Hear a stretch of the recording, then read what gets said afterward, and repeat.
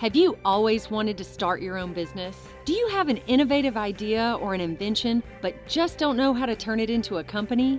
Are you already in business and need some help growing? The BRF's Entrepreneurial Accelerator Program can help. At EAP, we work alongside you, helping you with things like financial modeling, funding strategy, pitch preparation, and marketing strategy. So what are you waiting for? Go to eapla.com today and set up a time to talk with our team. Let EAP help you launch or grow your business in North Louisiana today.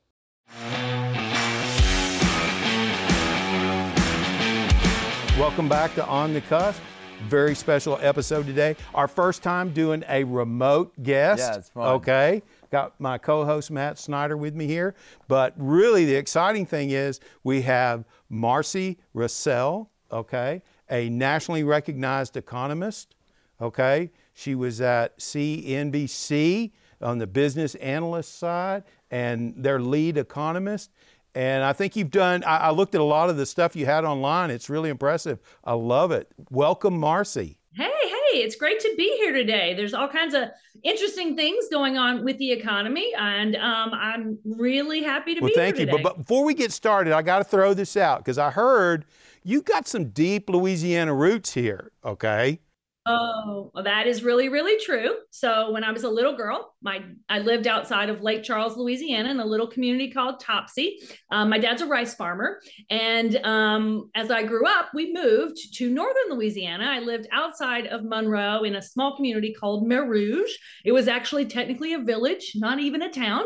And I went to high school at St. Frederick's Catholic High. Oh, wow. We know him well. That is awesome. So you are a hometown girl. Oh, absolutely. Absolutely. So that's where I grew up. I make a mean gumbo, with those roots. Absolutely. So I don't live in the South any longer, but, it is really home. Great. Thanks for doing this for us. And we'll jump right into the, why we're bringing you on here today. And I mean, Shreveport, Bossier, Northwest Louisiana, we've had a lot of people tell us, hey, you ought to do this, you ought to do that. What do you see? Okay, for this region?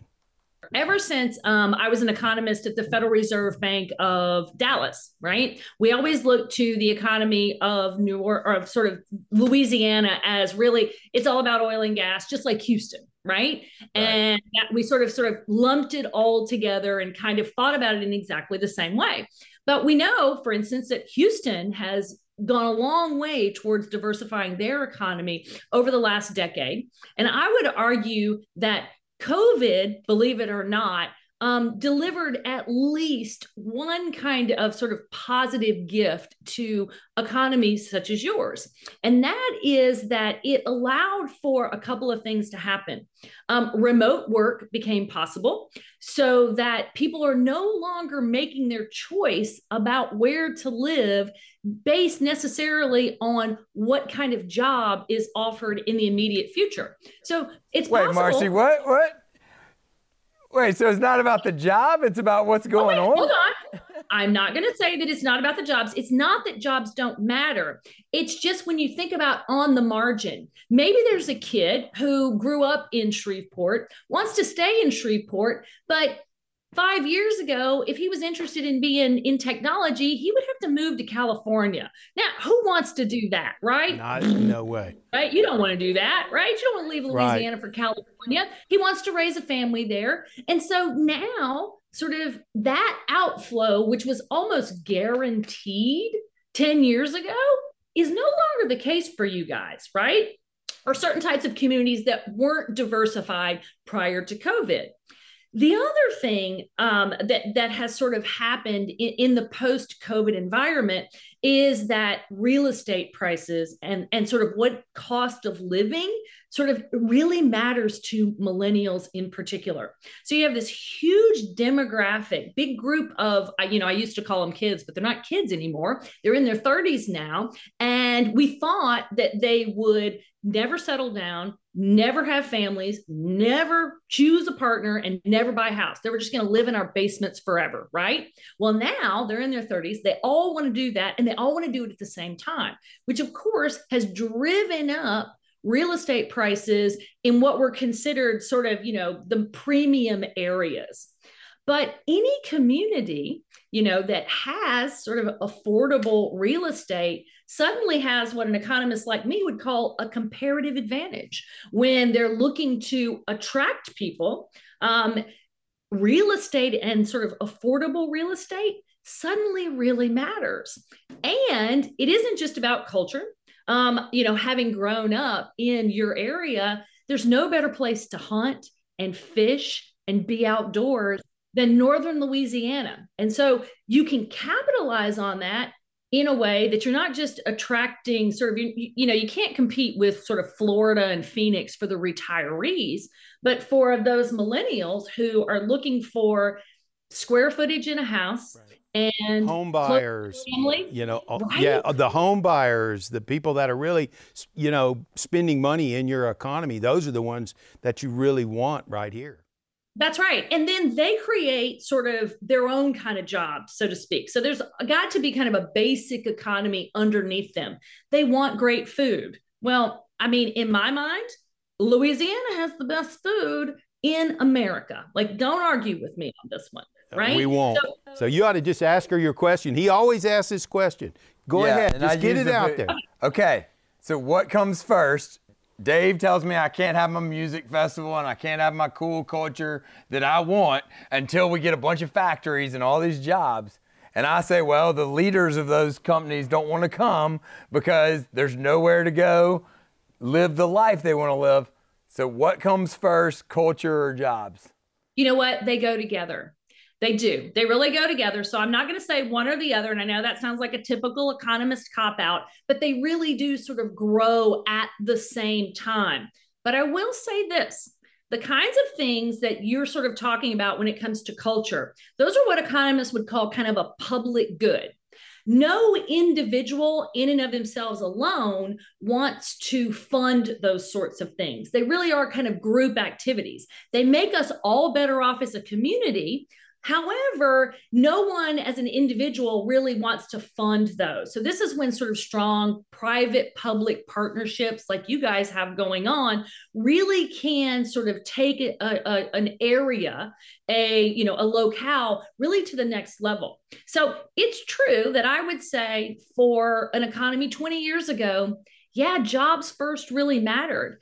But those millennial kids that I have, right? And, you have them, I bet too.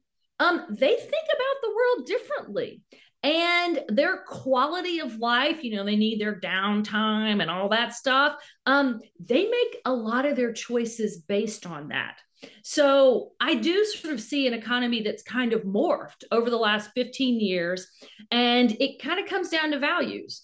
And their values, I got to tell you, they are very different than what would have motivated me when I was a 25-year-old. I always moved for the job. I mean, 100%. But that is not how my kids look at the world. Yeah, and with what you're saying about the job being able to go anywhere, that's where I think the culture mobile. is even That's more amazing. The right job's there. In that box. So Marci, without giving up, you're going to be here on January the 18th for the BRF annual meeting. Without giving up, your whole story, what is it, you're going to tell us, Sure. I mean, I got to say that as an economist, when I look at the year 2024, the story is interest rates are coming down. I mean, that is going to be the story for 2024. So markets are currently expecting the Federal Reserve to cut rates around 145 basis points. So for your viewers, that's 1.5% percentage points. So if rates are at 5, a little over 5 now, then they're likely to come down somewhere between 3 and 4. Right. So that's a much better interest rate picture on the short run, which for your community that's entrepreneurial, your community that, really depends on capital to sort of make things go for them. This is really an important story. That's going to be the biggest change, which means for the general U.S. economy, you start to sort of free up the most interest rate sensitive sectors that when I look at 2023 have been really sort of basically just frozen, right? So Residential real estate, it's been frozen for the most part because interest rates have been so high.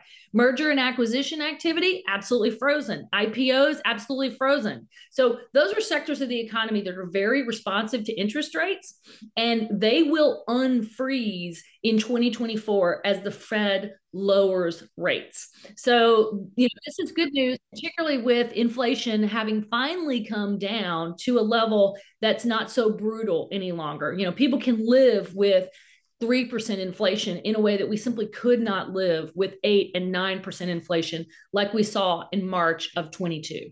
That's great news. We look forward to having you here. And, we got a sold out crowd right now. Okay. Yay! So yeah, it'll be packed. It'll be fun. Okay. So it'll be a lot of fun, and we're looking forward to you getting here. Wonderful. Well, I can't wait to be back home. All right. Thank you Sounds so great. much. Thank you. Thank you. All right.